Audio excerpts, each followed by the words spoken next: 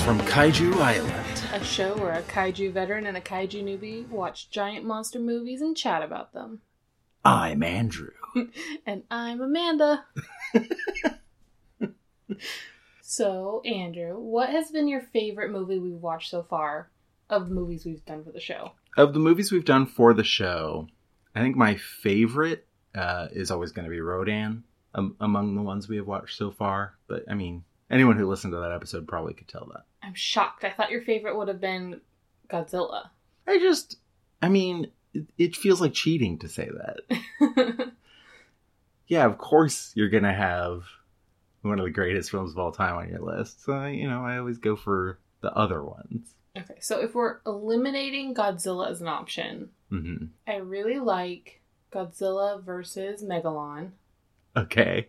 I know, it's weird. I love that that's one of your favorites so far. I just really like the goofiness of it. It kind of kept it really entertaining for me, like the slow-mo car chase. Yeah. That one and Daimajin, because, badass, old priestess lady who curses people as she's slowly dying, and Vindication. It's got everything wrapped up in one. Yeah. Well, I have good news for you.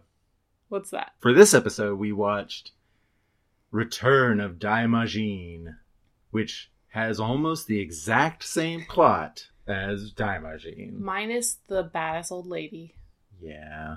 She was sorely missed. Return of Daimajin, I said this in the first episode, it was released in 1966. In fact, all of the Daimajin trilogy was released 1966, and I still don't know how that's possible. That seems like a bad business model, because you gotta give people time to fully digest the first movie before you throw out the second movie and kind of reinvigorate the crowd. Yeah, I don't know what's up. I don't know what's up with that. I made a big deal out of this last time. It was made by the same people, or made by the same company as Gamera, as we all remember. And it has the same music as the first movie, too. Yep, by Akira Ifukube. Maybe not the exact same music, but very similar music. It has the same composer, at least. So, same feel. Same style. Yeah. So what, before we go into it, what do you feel about Return of Daimajin? I really liked it. I would say, as far as female roles, it definitely wasn't quite up to par with the first one, which was a big selling point for me, but it was still a lot of fun. It has that same revenge feel-good story that we all love. Sure, sure. So in that way, I really did still enjoy it. It's not quite as good as the first one for me, but we'll talk about more of the details. Yeah. So tell us about Return of Daimajin. Is that the voice we're going with today? No. I'm just having fun. So our story begins in a faraway world of Japan. Shogunate, Japan. Shogunate? Yeah. Shogunate. You had it right. Showrunner, Japan. No. I do want to say, I don't have as much behind the scenes input to say for this episode, because a lot of it is the same as the first movie. So don't look forward to too much. You should have saved some back. For old Andrew. So our story begins with some villagers trying to flee through the forest when they're cut off by some soldiers. They're fleeing from Lord Donjo Mikoshiba. They run into a group of soldiers who are cutting them off, like I said, and a couple try to run, but they get killed and cut down, and the rest are herded. Yeah, thank you. The rest are herded back to the village, but 2 manage to escape. They run and they make it to Yagamo Lake that has God's Island in Chigusa. A really pretty looking lake. Yeah. I don't actually know where this lake is in Japan, but it's very, very pretty. I was impressed with the setting for the whole thing. Yeah. It's not so much like standard samurai castles bamboo setting as the first movie was. They had mountainous regions in the first movie, but those all looked like sets. But in this one, you could tell they went to a location that is really pretty, and they set a lot of the movie in there. And I just think that's cool. It actually reminded me a lot of Crater Lake. Yes, it looks a lot like Crater Lake. With the tiny little island in the center. Yeah. And the surrounding, yeah, mountainous region. Yeah. But yeah, so they make it to Chigusa, and that's kind of the end of these people's story. We never hear from them again. It's true. We never even got them named. No. It's just a man and a woman who I believe are a couple of some kind, and they make it to Chigusa, and then we never see them again. Yep. We hope they live long, happy lives. Meanwhile. Thank you. You could be my narrator. That'll be your role this time. I don't have many details, so I have to do something. So Lord Donjo Mikoshiba is talking with his advisor Genba, who's kind of his right-hand man. So, Donjo Mikoshiba is played by Takashi Kanda. I have zero to say about this man other than he did a fine job. I have no idea. I couldn't find any information about it. Genba was played by Jutaro Hojo, and the only thing I could say about that is it sounds a lot like the name of a character from JoJo. Which character? Jotaro Kujo. Wait, say his name again. It's Jutaro Hojo. I wonder if Jotaro Kujo is like a ripoff of this random actor. Their names are so similar, it really weirded me out. I kept messing it up while I was typing it. Is he also a marine biologist? No. I wish. Does he wear a weird chain on his jacket? Does he have a weird hat hair? No. The answer to all of these is no. He is not. He does not have a stand. Anyway, that's all I know about him. I just wanted to throw that in. I'm disappointed. Yeah. Why would you put that? Why would you get my hopes up? So this is the little exposition scene. Genba is telling Lord Donjo that the villagers want to escape to Chigusa and Nagoshi, which are prosperous communities on either side of Yakumo Lake, because they have the lake, so it's very fertile regions, because they want to get away from the barren mountains of their region. Fair. Makes sense. I don't even know why it got settled in the first place. Yeah, that's fair. But first they have to, in order to do that, they pass through the mountains separating Lord Donjo's area from Chigusa, which makes it really hard to stop them from escaping. And while they're describing this, we're seeing like a Lord of the Rings map of the region. It did not help me remember who the various factions are and everything. Like, it's so important who comes from where, and I was regularly very confused by it. I agree. I think it helped a lot that I take notes during this whole thing, so I have a very visual way of going back and looking. But yeah, so good guys, Chigusa and Nagoshi. Bad guys, Mikoshiba. That's the main thing you have to know. That's all you need. And I believe it was Nagoshi had split off from Chigusa, so they're very, very close. And Chigusa is actually holding a festival to celebrate their lord because of how prosperous everyone has been. Everyone loves him. Yeah. And the Nagoshi are all invited. It's such a friendly relationship between these two clans. They have a very good relationship, which I don't know how realistic that is for the period, but I don't know. I feel like being constantly at war with all of your neighbors is just not a good business model. I agree. We only hear about the wars and backstabbing and stuff, but there had to have been some of this stuff going on too. There has to be some type of allies. Yeah, exactly. Even if just tenuous ones. Exactly. So they plan to use this opportunity to take over Yakumo Lake. That's the important thing. That's our setup. We are shown a ceremony at what looks like a Shinto shrine with a priestess dancing. Or we actually learn, I think she's not a priestess, but she's dressed like a priestess. I had assumed she was. That's why it's written in my notes like that. But so it turns out she's actually the daughter of Lord Hyoe of Nagoshi. And she is here because I think it's a marriage ceremony, actually. Either that or an engagement ceremony of some kind. I think it might be that. Or them wishing luck on both clans for the future wedding that will unite them. So basically what we're saying is she's here to marry Lord Juro of the Chigusa. Exactly. And she is played by Lady Sayuri Nagoshi, is played by Shiho Fujimura. Don't have anything about her either. She's just present in the movie. She's kind of the equivalent of Kozasa from the first Time Machine movie. She's the love interest who kind of follows around the male leads and cries. She has more to do than Kozasa did, but some. She's carrying all of the female presence in the entire movie, so she has to have a little bit more. It's like in Avatar: The Last Airbender. There is that episode where they go to watch the play that the Fire Nation puts on that's depicting their journey, and there's the character of Katara who just follows along and cries. Yep. Because her emotions are just so overwhelming. Yes. Yeah. I feel like that's what this character's role is. Yeah, a little bit. Both Sayuri and Kozasa kind of have that same role. Yes. No, you're totally right. So we're seeing her dancing at the Shinto shrine.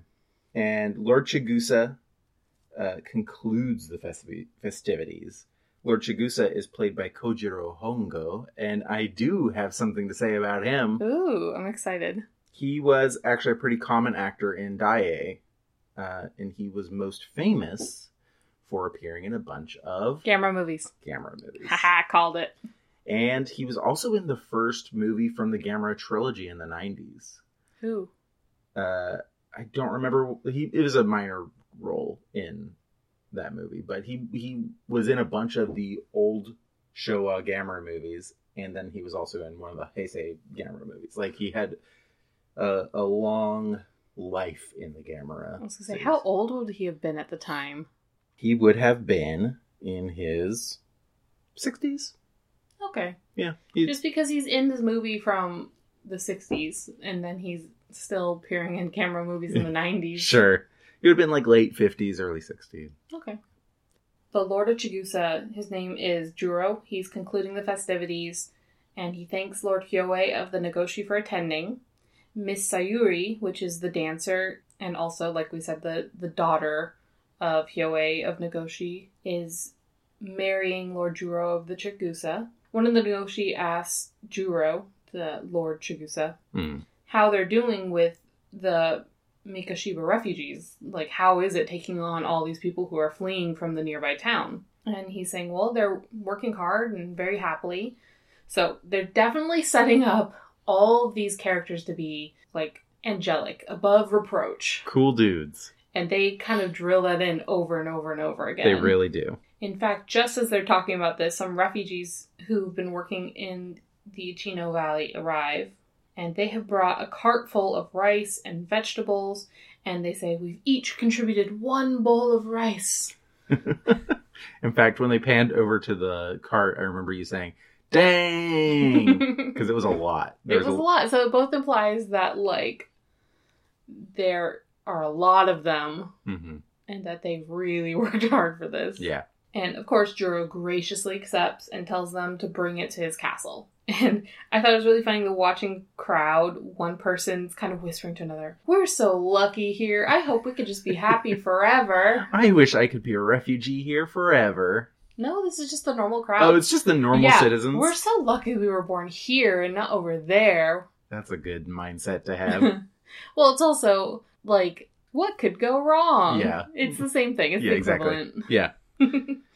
So they show the refugees bringing in the rice into the palace and putting it in a storeroom, and they really make a point of how heavy this rice is. It has a nice big thud as it hits the ground, and they zoom in. And I made a joke at the time that it was Chekhov's rice. And you may not have been wrong with that joke. Spoilers. We make jokes. I jokingly say spoilers all the time. If you're interested in watching the movie, go watch the movie. And then come listen to us. And then listen to us. Listen to us tear your favorite movie apart. Not in a bad way. Just only if your favorite movie is Gorgo. And then you deserve it. Wow, you're in a mood today. I'm just in a mood every time I talk about Gorgo. Andrew hates Gorgo. Apparently, I didn't realize how much I had it in me. If anyone listening plans to torture Andrew, then just make him watch Gorgo over and over again. Just one more time is enough. If I'm ever in a bad mood, I'll just put on Gorgo. Will you? So after the ceremony, Juro and Sayuri are rowing out to pray to their god. There's a young boy with them, Ryuta, who greets them with an old man who is like the temple priest. I think he lives on this island, but he is gonging this bell. Gonging. He's bringing this bell as they approach, and then he and Ryuta welcome them. And Ryuta says hello to his brother who's rowing, whose name we don't find out till halfway through the movie, but he's very important to the plot. Yes. Ryuta is played by Kiyokazu Kagetsume. Don't have anything about him. Just wanted to say his name. So he doesn't make it big? Not as far as I could see. Like, a lot of these guys were minor parts in a bunch of samurai movies and things like that. Like, they were regulars in Daiei, but none of them had big things to their name. So. And for the record, his brother's name is Totahei. I'm going to refer to him by his name, even though we don't find it out for a long time, just because it's way easier that way. Yep. So they are rowing into this little cave in God's Island. The island. The island. The only island. Yeah. And you see Daimajin standing, like his statue's standing behind some rocks, just like in the first movie. Yep. It's the same statue, clearly. Just in a different location. In a different location. I wonder if canonically there's multiple Daimajin statues. I have a feeling that that's what it is. That these movies are, even though they don't share any continuity, I have a feeling that they are canon with each other. They're just in different regions. So that brings up the question of, is there multiple Daimajins, or is there one Daimajin who kind of inhabits all of the depictions of himself? That's a theological question I don't think we need to dive into here. Is God in everything? Can he only manifest in one spot? Okay, but this is in Shinto religion, meaning there's many gods. Sure. So, what do you think? I have a feeling it's the same one. Even though he shows a bunch of new powers in this movie, I have a feeling it's the same one. You don't think it's like Zeus versus Poseidon? I don't know why they would look the same if they were different. That's true. They do have the same sense of vengeance. They do. Which is my favorite aspect of him. Yes. Agreed. He is definitely the vengeful god. He is. So everyone gets out of the boats and they all are bowing down to pray to Daimajin, or their god. I don't think they ever call him Daimajin. No. They just call him God. Did they call him Daimajin in the last movie? They called him the Majin. Okay. So in that one they did. Yeah. This one he's not named, but... They say his name in the title of the movie, so... Yes, so therefore we are allowed to call him that. Exactly. But as they're praying, his face turns red, and one of the advisors said, "Oh, that must mean he's angry. It only occurs before something bad happens. This means that Nagoshi Valley will perish." See, they say that, but to me it looks like he's blushing. I think he was embarrassed that so many people had come to see him. My question is, why doesn't he do something about it as a god? He's got a vengeance. Something bad has to happen for him to have power, right? I guess, but something bad has been happening, like one town over. Nope. They didn't pray to him. So while this is happening, the Mikoshiba move to invade. The invasion begins. It sounds like Solid Snake. Metal Gear. Liquid Snake? It sounds like Solid Snake. Josh's Snake? It sounds like Solid Snake. Plasma Snake? Gassy Snake? Continue.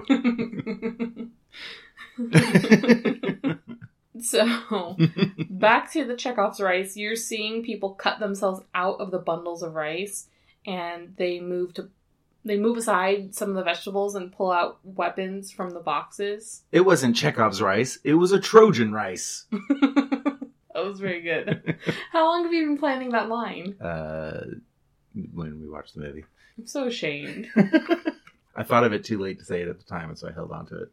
It really is Trojan's rice, because then these people go to the gates and let in the army that's waiting right outside. It's literally just a Trojan horse situation. It's the exact same thing. The Trojans did it first. Probably.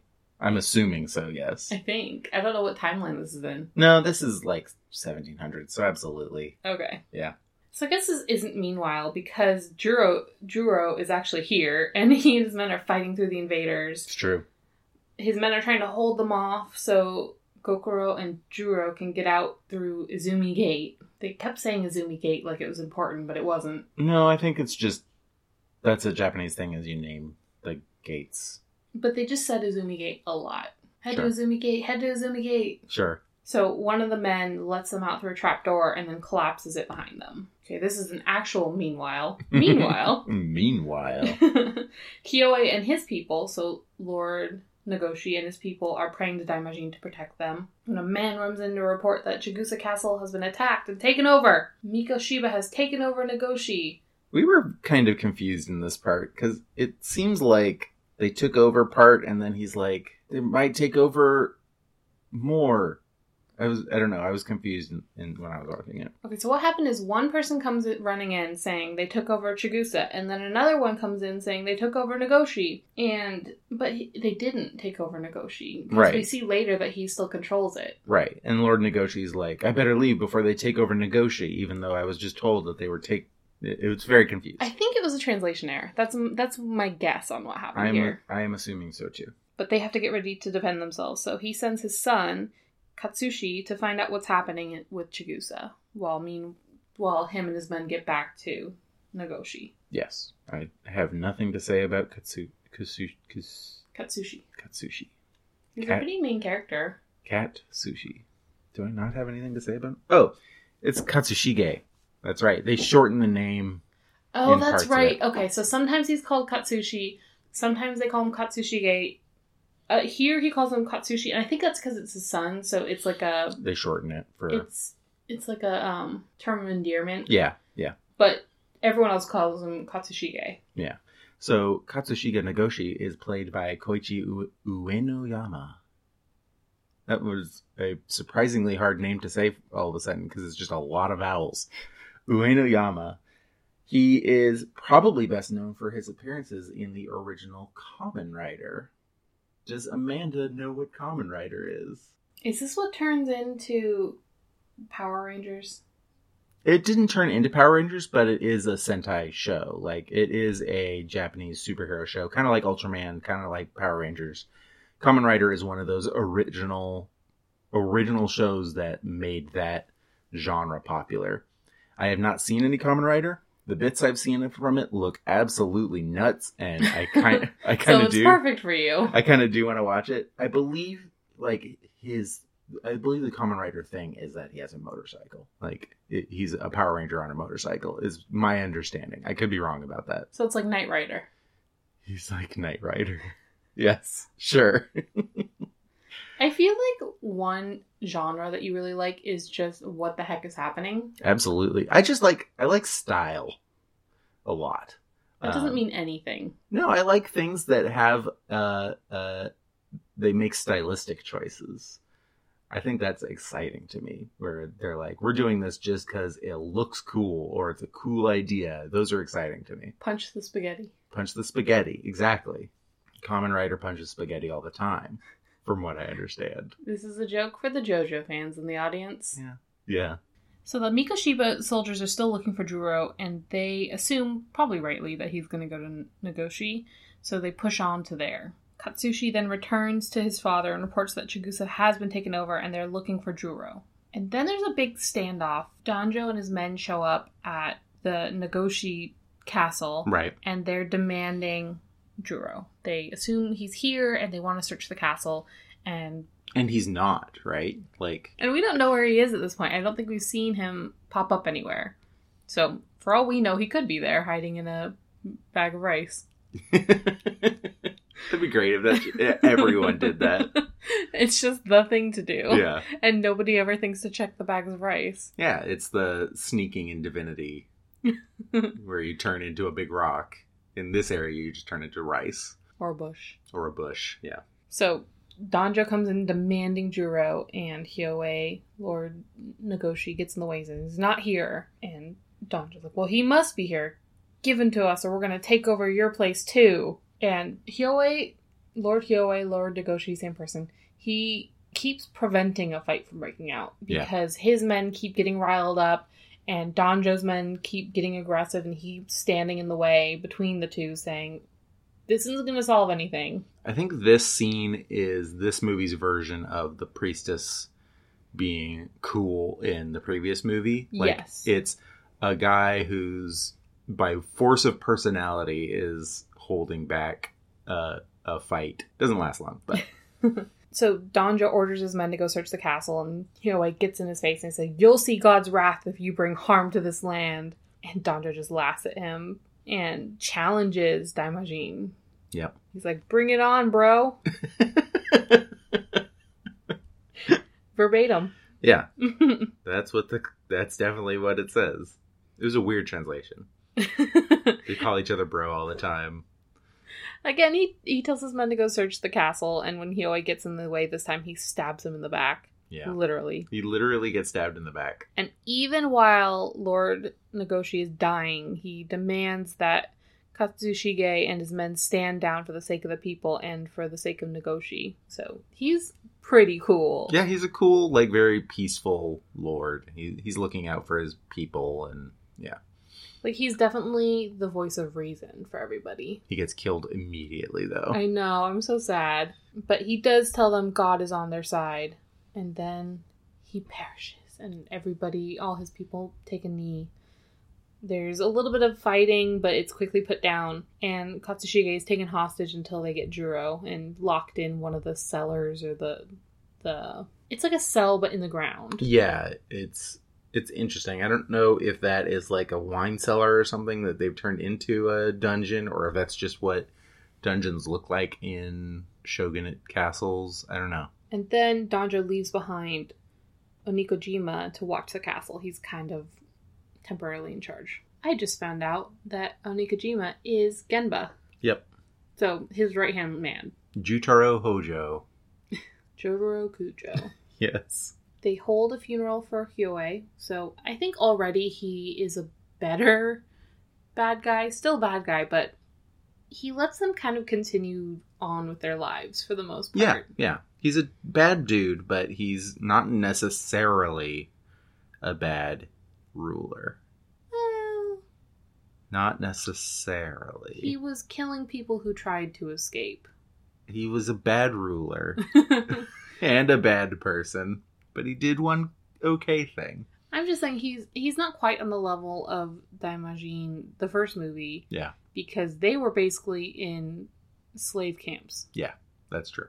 So Todahei, which is the little boy's brother, Ryuta's brother, has brought Sayuri to Yagamo Island, or God's Island. Same thing. Yeah. And there they pray to Daimajin to protect Nagoshi, Chigusa, Juro, and Katsushige. And she offers up her life. Mm-hmm. She tries to do the same thing that Kazusa did in the first movie. Yeah. She is, like we said, the equivalent to Kazusa. So while she's on the island, Mikoshiba's men arrive, and the older priest, I don't think we ever get a name, he's just the priest, and I think even in the credits they call him the priest. Yeah, I don't think he has a name. He hides Sayuri and Todahei away, and the men start carving out the rock around Daimajin. Right. And the priest obviously tries to stop them, but they restrain him. Then Sayuri comes running out to try to stop them and is restrained. She's regularly very bad at hiding. I feel so bad for Todahei. His role in the movie is trying to protect Sayuri and then having her run out and get noticed anyway, and then he gets caught up in it too. It happens a lot. Oh, I just realized I have the name for Todahei's actor. Oh, who is it? Taro Marui. He was in he had I think a pretty large role in a Zatoichi movie, which is a samurai movie. And he also was in Gamera vs. Gauss, which is, I believe, the third Showa Gamera movie. Hey, I saw that one. No. You saw the 90s trilogy. Who fights Gauss? Gamera does. Gauss are also in that, because those are like a reboot. Oh, I was thinking that was the only movie with a Gauss in it. Nope. So I was really confused. I'm like, I have seen a movie where he fights Gauss. You have seen a movie where he fights Gauss, but Gamera vs. Gauss is from like the 70s. Okay. Or Fair. 60s. Fine. So the men continue to to break away the rock, and then they set a ton of explosives out. This is pretty much like they need to destroy the statue, but it also is letting us know for the future they have access to dynamite. Lots of it. Or maybe not dynamite, but explosives. There's like a cart full. It's a So lot much. of dynamite. So much more than they need. For one statue. Yeah, That they don't think is magical in any way. exactly. So they place these dynamite sticks or whatever, these explosives around the waist of the statue. And Then they light the fuses and they run back to hide behind rocks, and the priest runs out to try to, like, stamp out the fuse. Yeah, because of course. And then the men kill him. Yeah. And then Sayuri runs out to try to put out the fuse, because of course she does. Yep.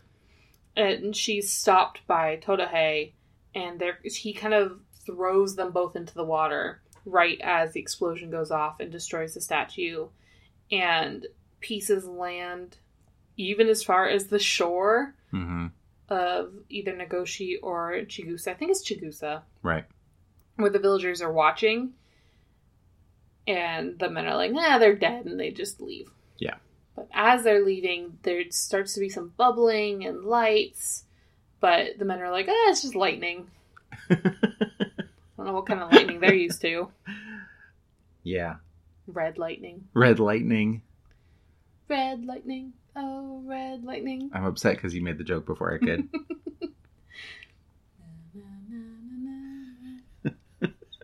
Sorry. Back on track. So then Sayuri and Todahei just, like, kind of push away the rubble, and they're fine. They even say they don't even have a scratch on them. Yeah.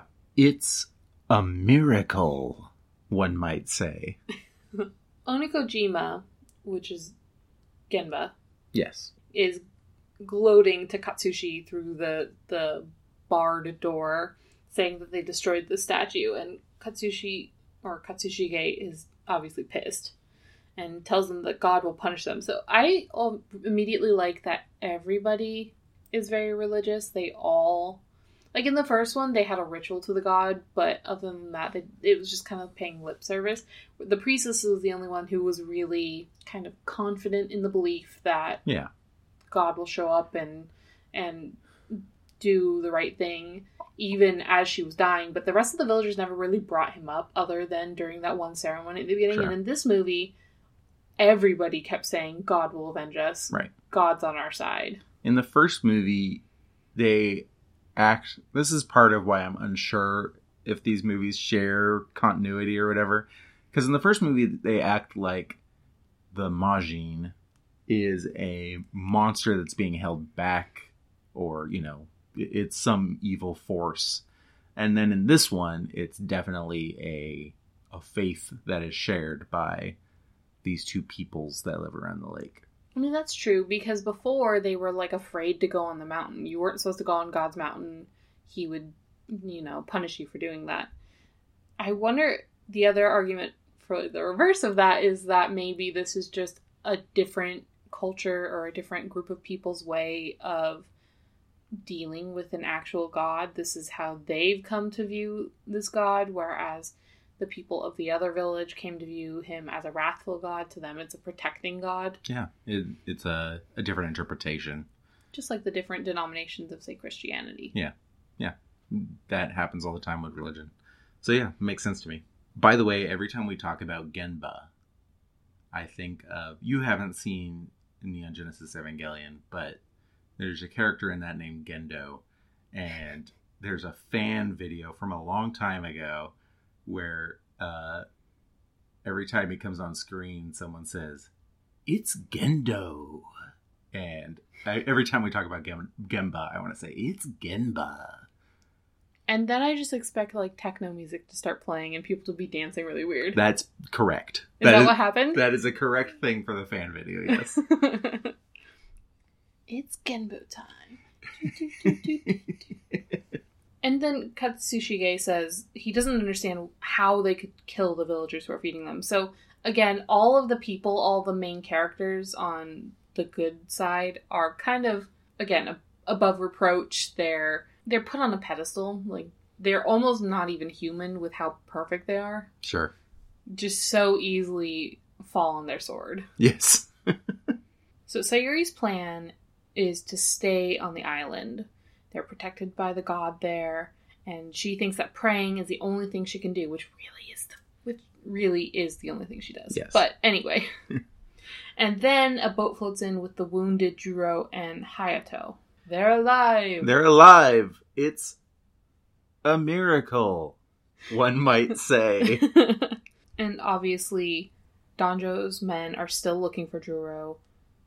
Genba believes they must have escaped via Yagumo Lake, and he sends out a search party to God Island. So Juro and Hayato and Sayuri and Todohei are all talking. They're kind of planning what to do next. And Juro plans to take Hayato to Chigusa to capture Danjo and use him to bargain for Katsushige. I say that Todohei and Sayuri were planning too, but let's be honest, they didn't really get any say in this. No, they really didn't. She, puts up a token protest, like, oh, be safe. But really, other than that, they don't really do anything. Yeah. But he promises to be back before sunrise. Can we talk about the boats that they were using, by the way?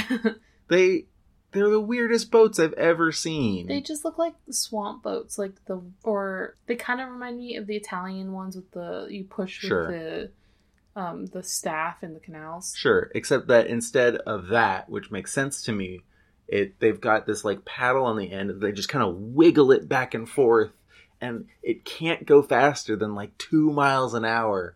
And there's so many parts in this movie that remind me of that scene in Austin Powers where the guy's getting run over by the steamroller. He's just standing there as it slowly comes towards him. Or my favorite car chase from Godzilla versus Megalon. or that, exactly.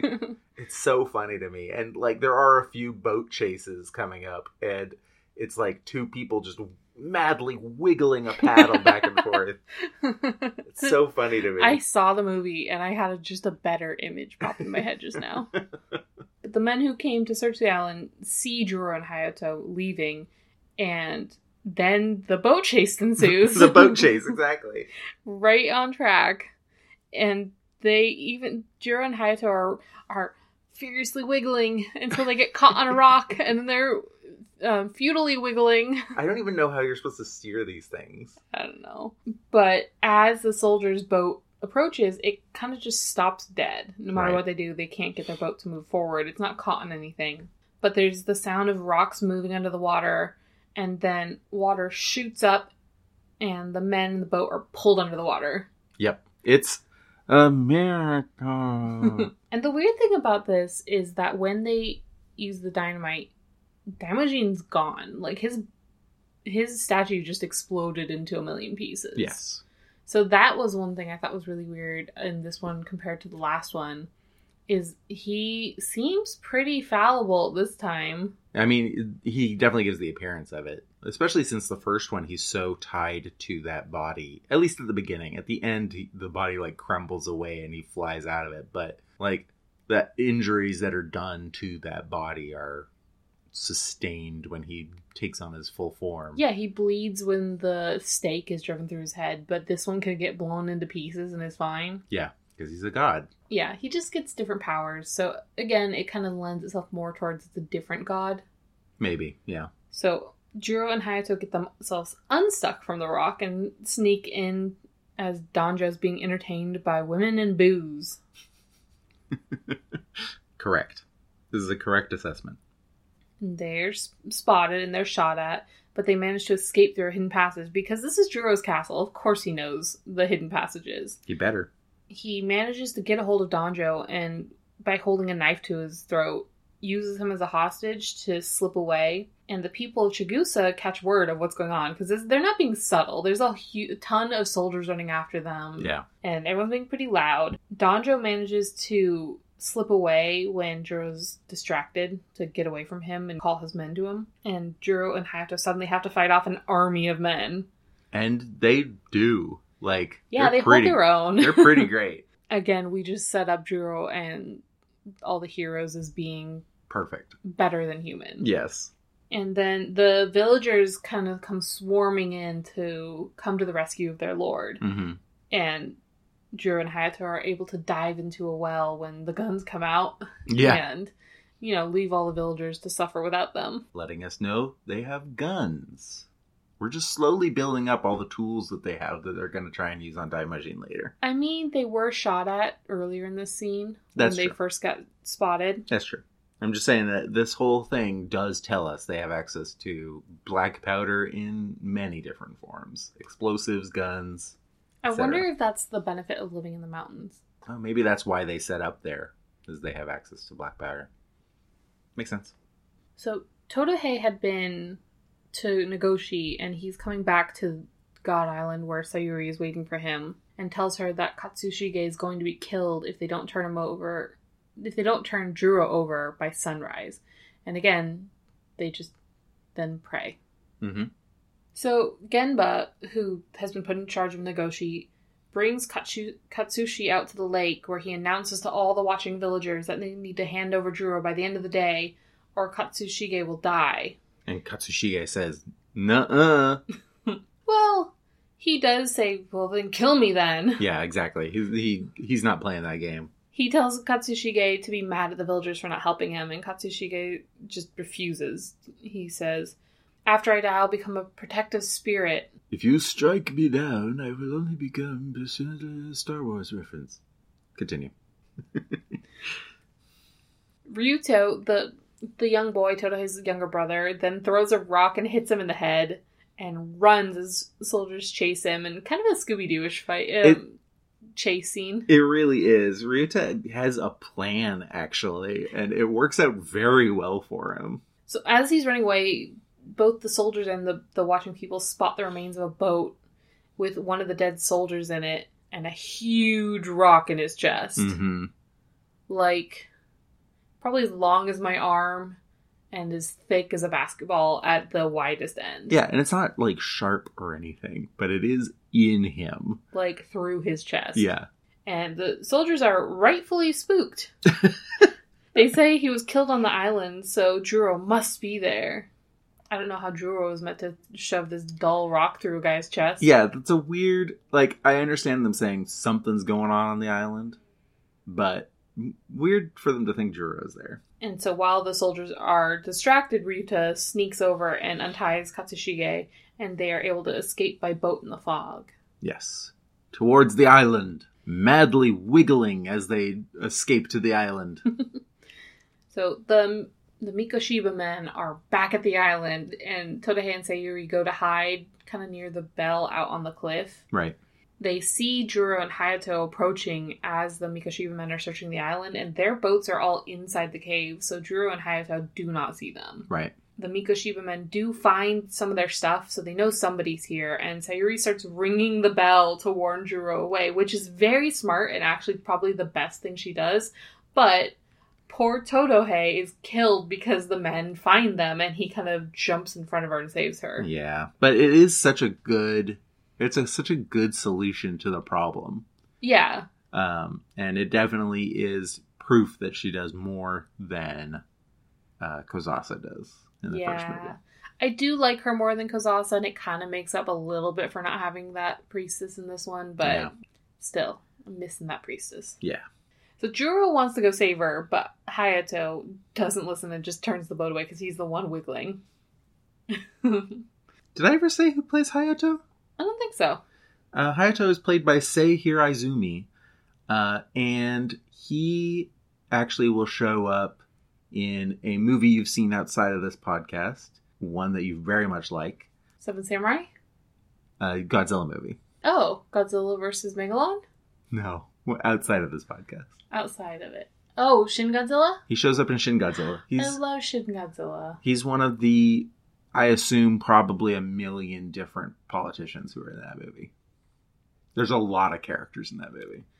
I am counting down the days until we could do Shin Godzilla, but I feel like we really need to do it for some type of, like, big event, like our 50th episode or an anniversary or something like that. Well, maybe we will. I just really want to do Shin Godzilla. Maybe we will. Watch for our 1 year anniversary, we're going to end up watching, like, Gorgo again. Just to make you sad. we need to do a second take.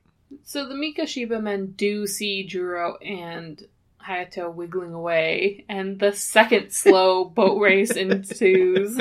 This is the one that made me laugh really hard, and for reasons that are coming up, actually. It's just the boats, like, moving very slowly across the screen, and the one in the front going, like, no! Yeah, he looks back all panicked, like, they're wiggling. I mean, they do have guns. Yes, that is an issue. They ain't gonna wiggle faster than a bullet. So we hear gunshots as they're being chased, and then it kind of cuts away, so we don't know what happened. And the Mikoshiba men go to throw the bell off the cliff because they're doing it as, like, a punishment for her, warning Juro and Hayato away. And as the bell falls off of the cliff, the sound design is actually fantastic. Because if I was going to predict what sounds the bell would make in a movie, I would predict that they would just use the same sound effect over and over. But like the sound of the bell hitting the cliff, like I'm bouncing off of it, is different every time, which makes me feel like whoever was in charge of the sound effects in this movie like dropped a big bell or, you know, did something that like made realistic I sound bet you effects. could get that at least similar by hitting it on different angles, like one towards the bottom of the bell, one towards the top of the bell. Yeah. And kind of get that different sound effect as you move away from it. Yeah.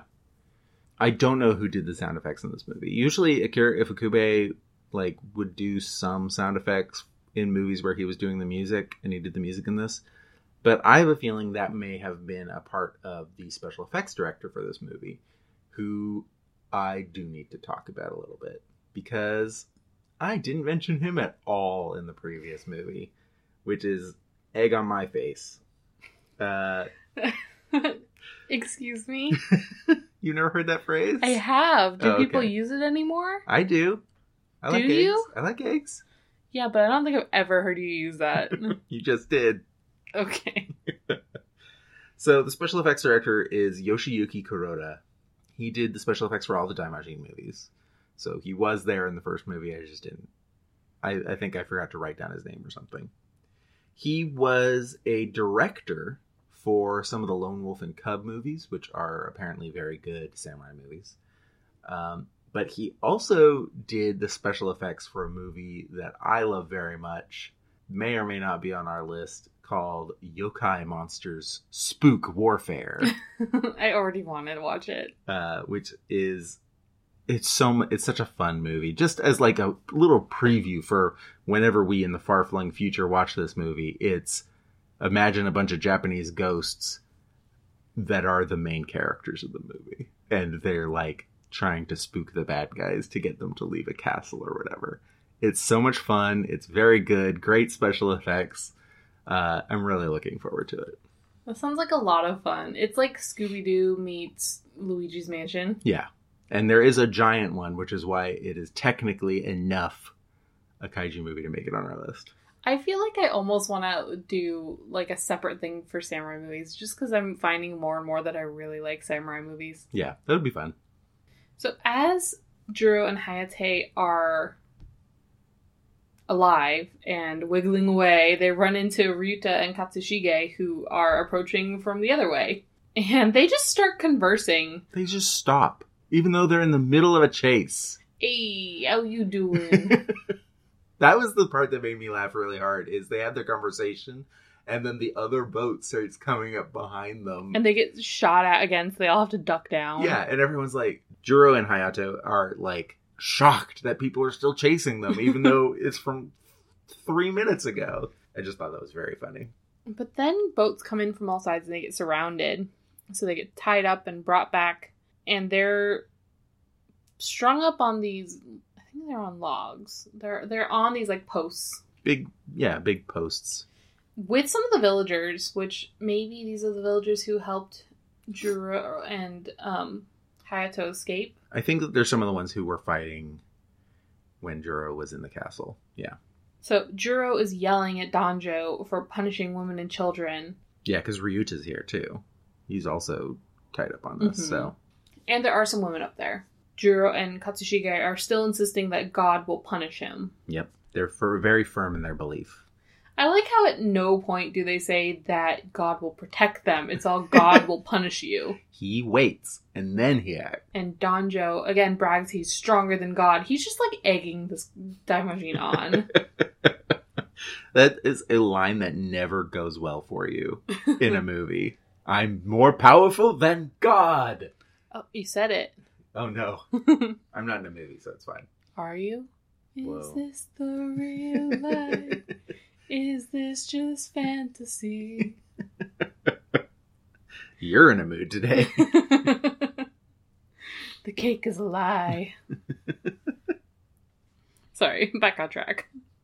Sayuri's brought out and tied up on like a cross, and she's on top of this kind of pyre. But unlike the like Roman crosses, this is a very comfortable, like, polite one. Like, because she has a little place to stand on it. She's not holding up her weight at all. She's very loosely tied to this thing, too. She's very loosely tied to it. And there's some shots where it cuts away and it's clearly a doll. I didn't notice that, actually. It's very funny to me. But, that happens. And they light the pyre, and Sayuri's just pretty chill about it. She, again, is offering her life up to God to save everyone. And then she starts crying. And this is actually the first part in the movie where she cries, I think. And that is the thing, again, just like the first movie, that triggers Daimajin. He's powered by tears. So I just like the image of that. They have to collect like a bottle of tears and pour it into some funnel in the back of his head. It's salt water. That means it can hold a charge. Then why don't you just use salt water? He's a robot, therefore. Why don't you just use water from the ocean? They don't have an ocean. They have a lake. Or add salt to the water. Why not cry? It's easier. Is it? One tear powers him for 1 second. That'd be a nightmare.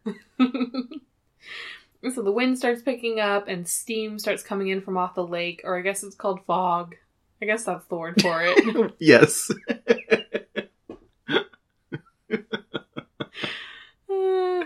My brain's not working. You've been reading a lot. I have. Help me out here. It's a lot of notes. So the fog appears on the lake, and Daimajin rises from the water as a statue.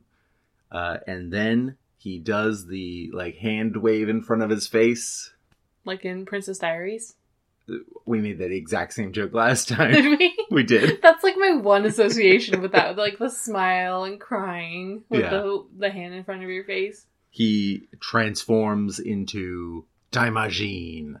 And he looks pretty much exactly the same as he did last time. Big angry green face. I love his design. Very intense eyes. The eyes are what make it for me. Mm-hmm. I said it last time. They did such a good job of blending the eyes into the mask. Mm-hmm. Yeah. Daimajin is a fantastic looking creature. Daimajin then begins showing some of his new power set for this movie. He's got a lot of nature power in this movie. Water specifically. And fire. And wind. And wind. So you're right. So he just needs elemental power. He just needs heart, and then he's got all of Captain Planet. That's what the tears are. He is Captain Planet. What tears? That's the tears from the lady. It's adding heart to his oh my god. Earth, wind, fire, and air. I wish I remembered any of the Captain Planet theme song. I can do Sky Dancers. So he starts showing his new power set by parting the water. Parting the Red Sea. Parting the Red Sea. Pretty much exactly that, yeah. And then walks to shore from his island. I think one of my favorite depictions of that concept is in Prince of Egypt, where you can see the shadows of fish swimming around. Yeah, I love that as a concept. I guess they also do that in a lot of other things. Like in Avatar, you see the dragon go by them. Yeah. We should do Avatar. It has dragon kaiju. We're not going to watch a whole show. But I want to watch it. We already did. Can we rewatch it? I'm cutting this. Appa's of the kaiju. Ugh.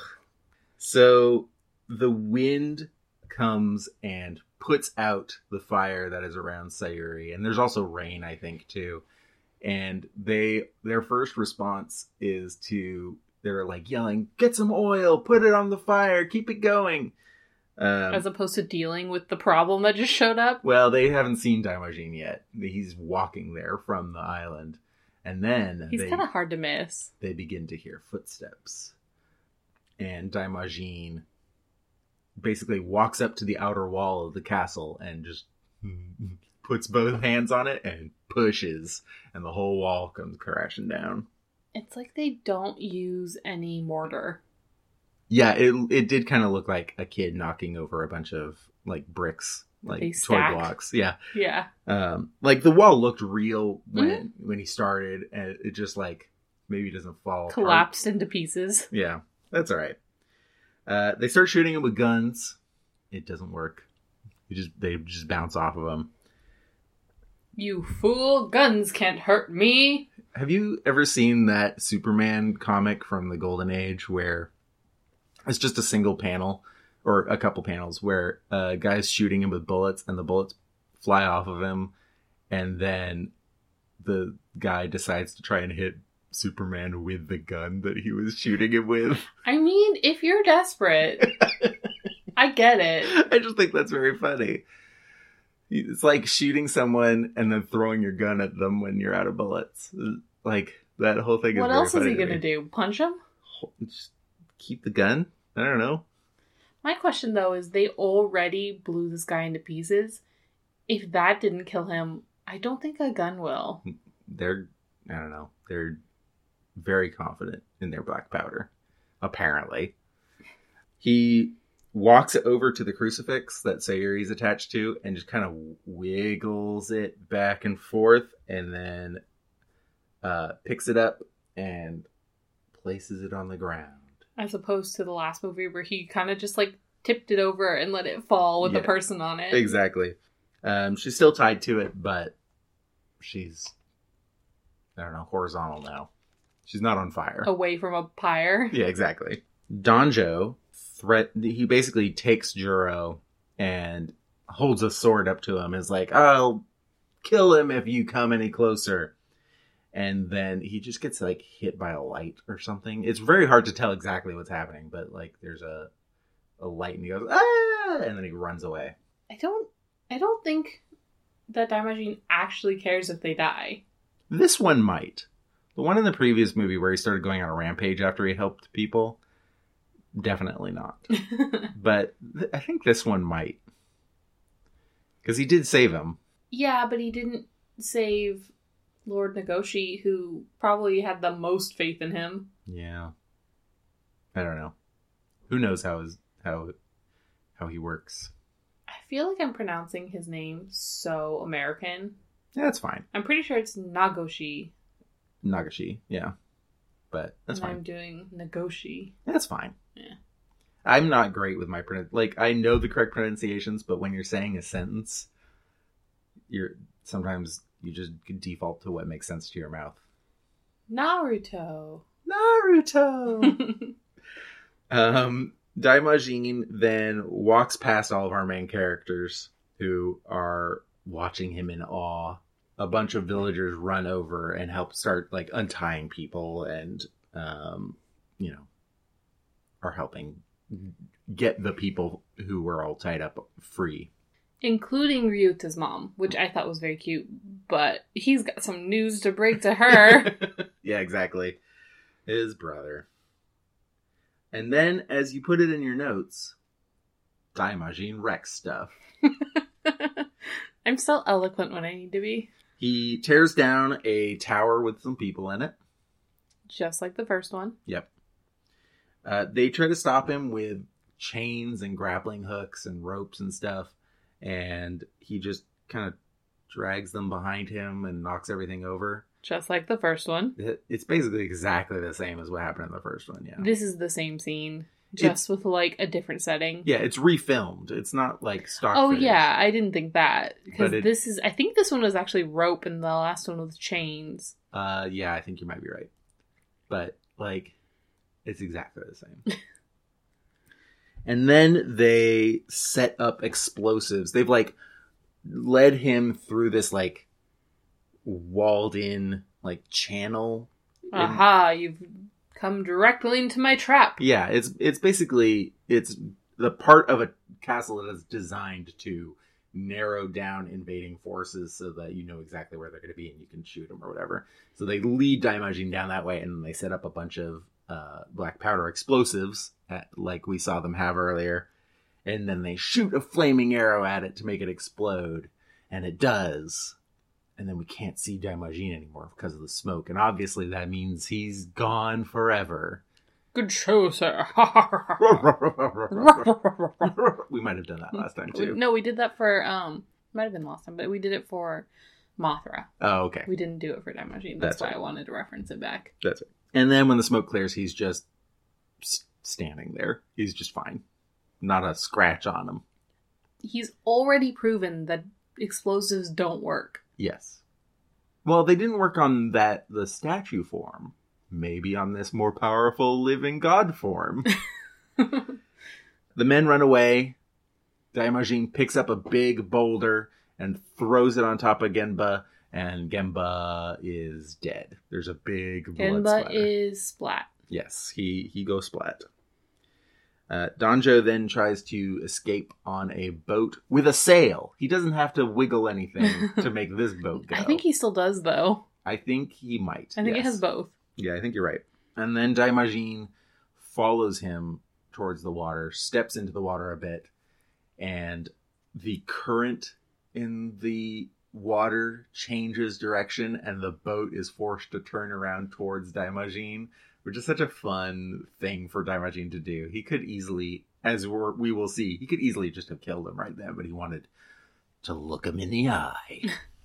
Again, the reason you watch a Daimajin movie is for the revenge scenes. Exactly. And then this little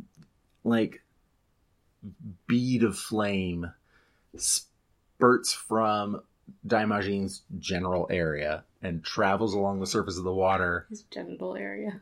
I mean, it actually does. It travels along the water towards the boat that Danjo's on and sets the boat on fire. And Danjo's like, ah! And Say it again? He's like, ah! Danjo then tries to climb up the mast to get away from the fire. Don't know why he doesn't just jump in the water. That seems like an easy solution to me, but whatever. I don't know. The water's kind of Daimajin's home turf. So, I mean, everywhere is his home turf, apparently. That's true. And he climbs up the mast, and then the mast kind of breaks a little bit, and he gets tangled in the rope and gets strangled in a crucifixion position. I do like the sense of irony to the endings of these movies. Yeah. I love that.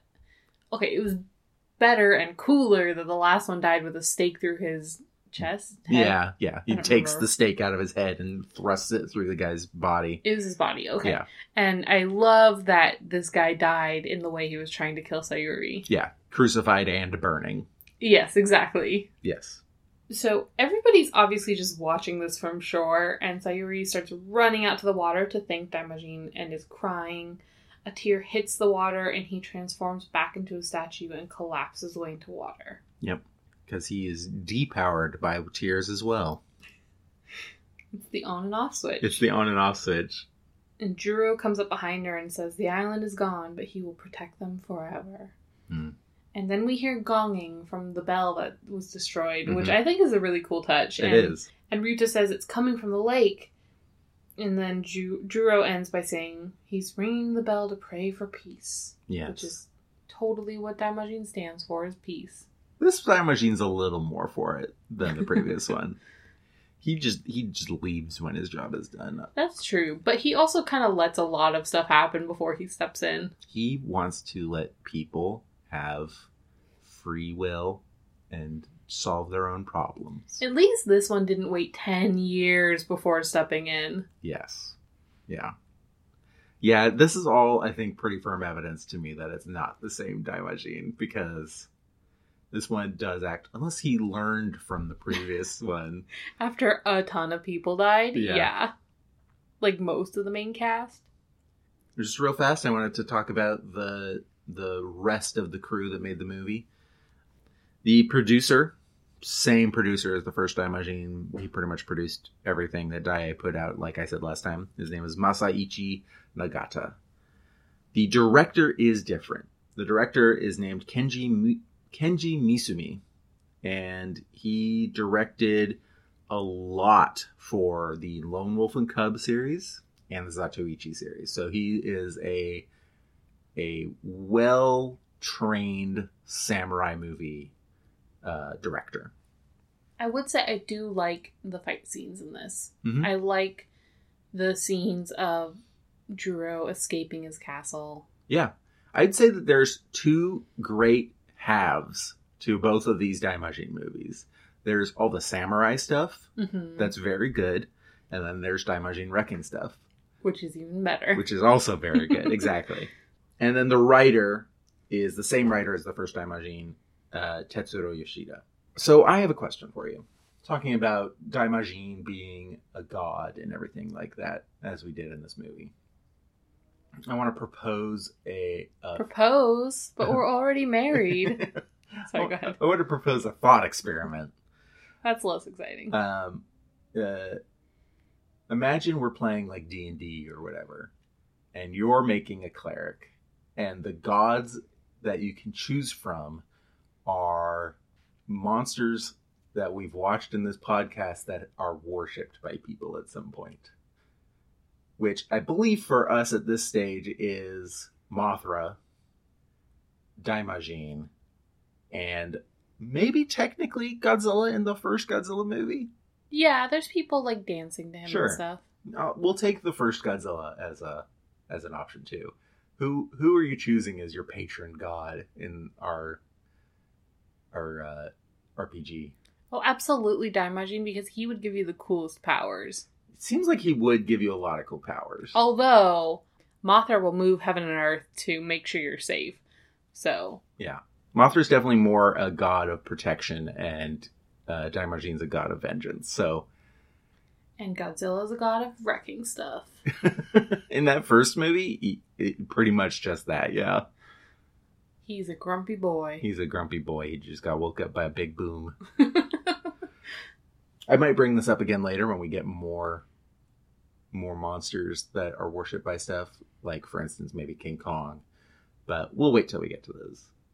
So, I know we've touched on this a lot throughout this episode, but I just want to highlight the biggest differences between Daimajin 1 and Daimajin 2, because they are very similar. Yes. So the biggest one is obviously the lack of a very cool priestess. Of course, yeah. She's kind of replaced by Lord Nagoshi, but you can't beat her. No. She's pretty cool. It's just like, if you have to compare her to someone, it's him, but they're not the same. It's just not the same.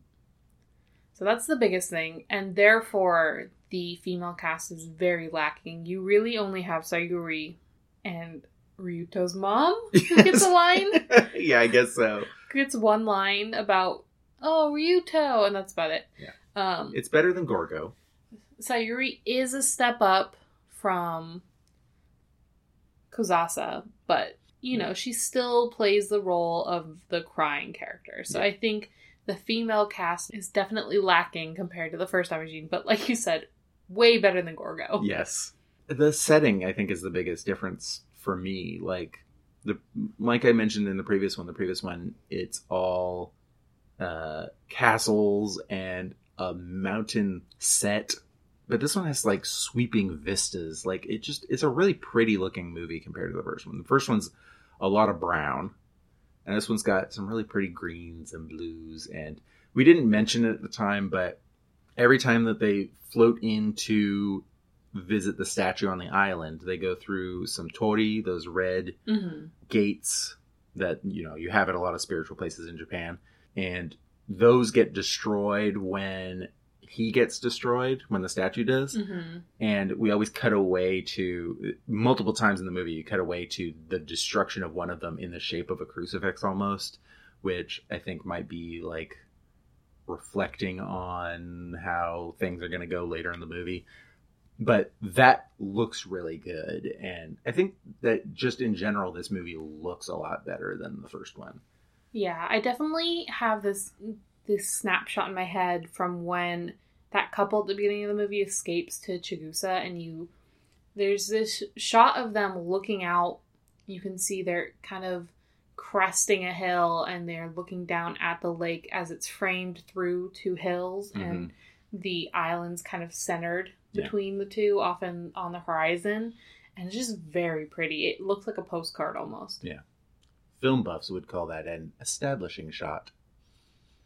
Amanda would call that pretty. Yes.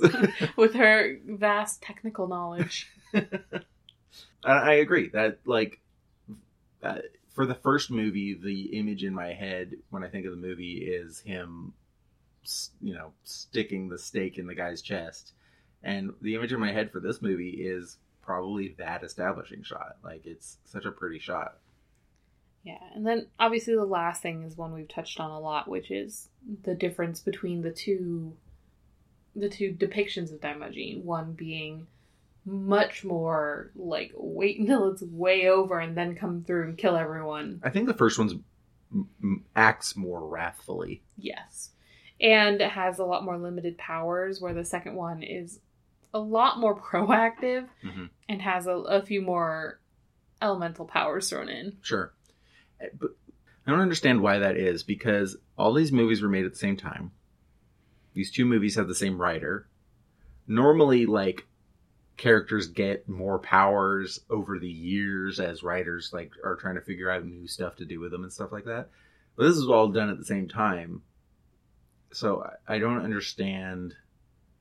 So it must be trying to establish some sort of canon, like they are two different gods. Or they just don't care.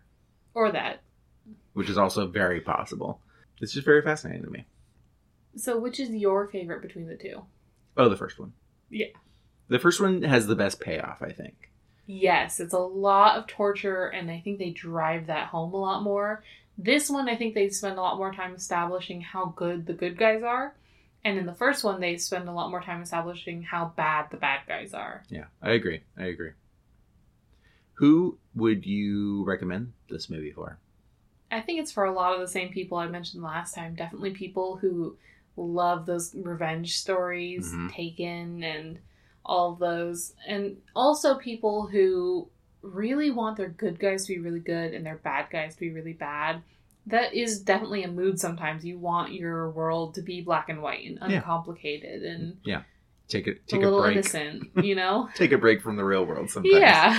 Yeah. And also, of course, people who like good samurai movies. Because these are good samurai movies. They just have a different way of wrapping up all the plot points than traditional samurai movies do. Or just people who like giant monsters wrecking stuff. You should say that at the end of every one of the Who Is This For? No, that wouldn't work for some movies. I'm very curious what you're going to think of the third movie. The third movie is called Wrath of Daimajin, I believe. And it is the most, we'll say, controversial among fans. Oh, no. It's so different. It does not follow the same plot at all. It's got, its main characters are kids. That's kind of cool. It's, Daimajin's barely in it. They're like on a mountain. There's a bird. So I'm very curious what you'll think of the third movie in the trilogy. Because it's such a departure. So some people really don't like it. And some people think it's pretty good. And well, we'll definitely have to watch it, but we do have a lot of movies to get through, so I don't know where it's going to fall on our list. I have so many movies on this list. I think we've already got the next, 2 years planned out. Maybe. But yeah, Daimajin 2. Return of Daimajin. Or Daimajin Returns. Whatever. So if you want to get in touch with us and tell us how you think about this movie, or tell us about, I don't know, whether you think gunpowder could kill God. I don't know. Our email is kaijuislandpodcast@gmail.com. Or you could tweet us at Island Kaiju. Or just search for Kaiju Island Podcast. We come up. Our intro and outro are Manga Maniac by Olive Music. And thank you for listening. Let us all fight bravely as a team. Punch! Punch, punch!